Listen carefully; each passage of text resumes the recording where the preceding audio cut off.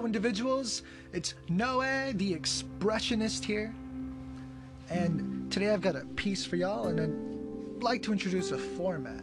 Uncertain whether of its consistency and longevity, but for the moment, I'll have a piece that I'll speak, perform, followed by a brief discussion. But feel free to leave after the piece. You let me know if it made you feel anything.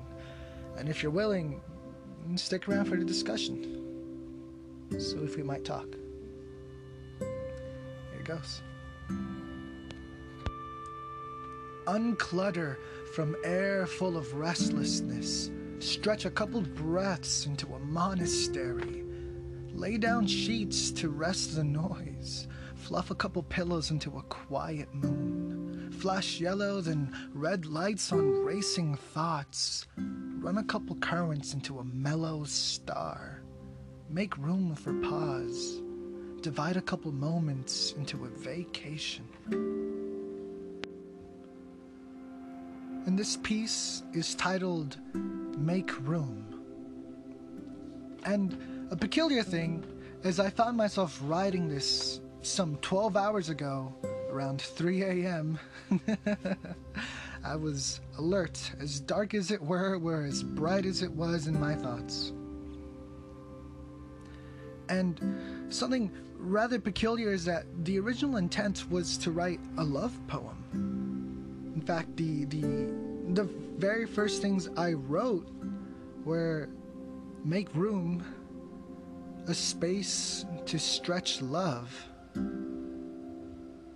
And as I would structure this differently and jot out some other ideas, it became something different entirely.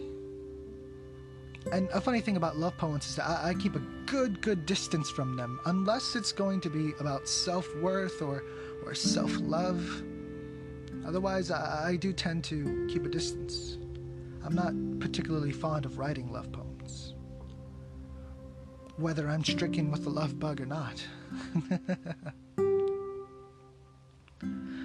And what this piece became, originating with this place of love, because I try to expand and make something that's personal a bit more universal. And if I was going to speak about love for somebody, I would hope to make it about love in general.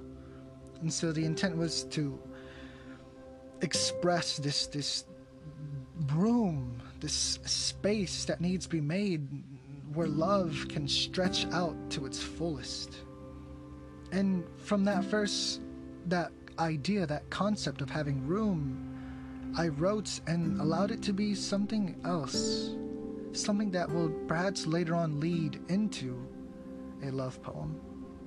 But for now, it became this making room for yourself at all. Say, before even love itself, is making sure you have the room. And that's what I channeled from the beginning of uncluttering. The relevance of this to me is that I find that I am supreme, absolutely supreme, when it comes to distractions, goodness. I can do so with such talent. It is a language of fluency that I speak with myself. And I see that as noise. Occasionally, it prevents me, it deters me from my own peace at times. Whether it can be aches in my body, and I keep myself active and moving, not allowing myself the moment of respite to rest and relax.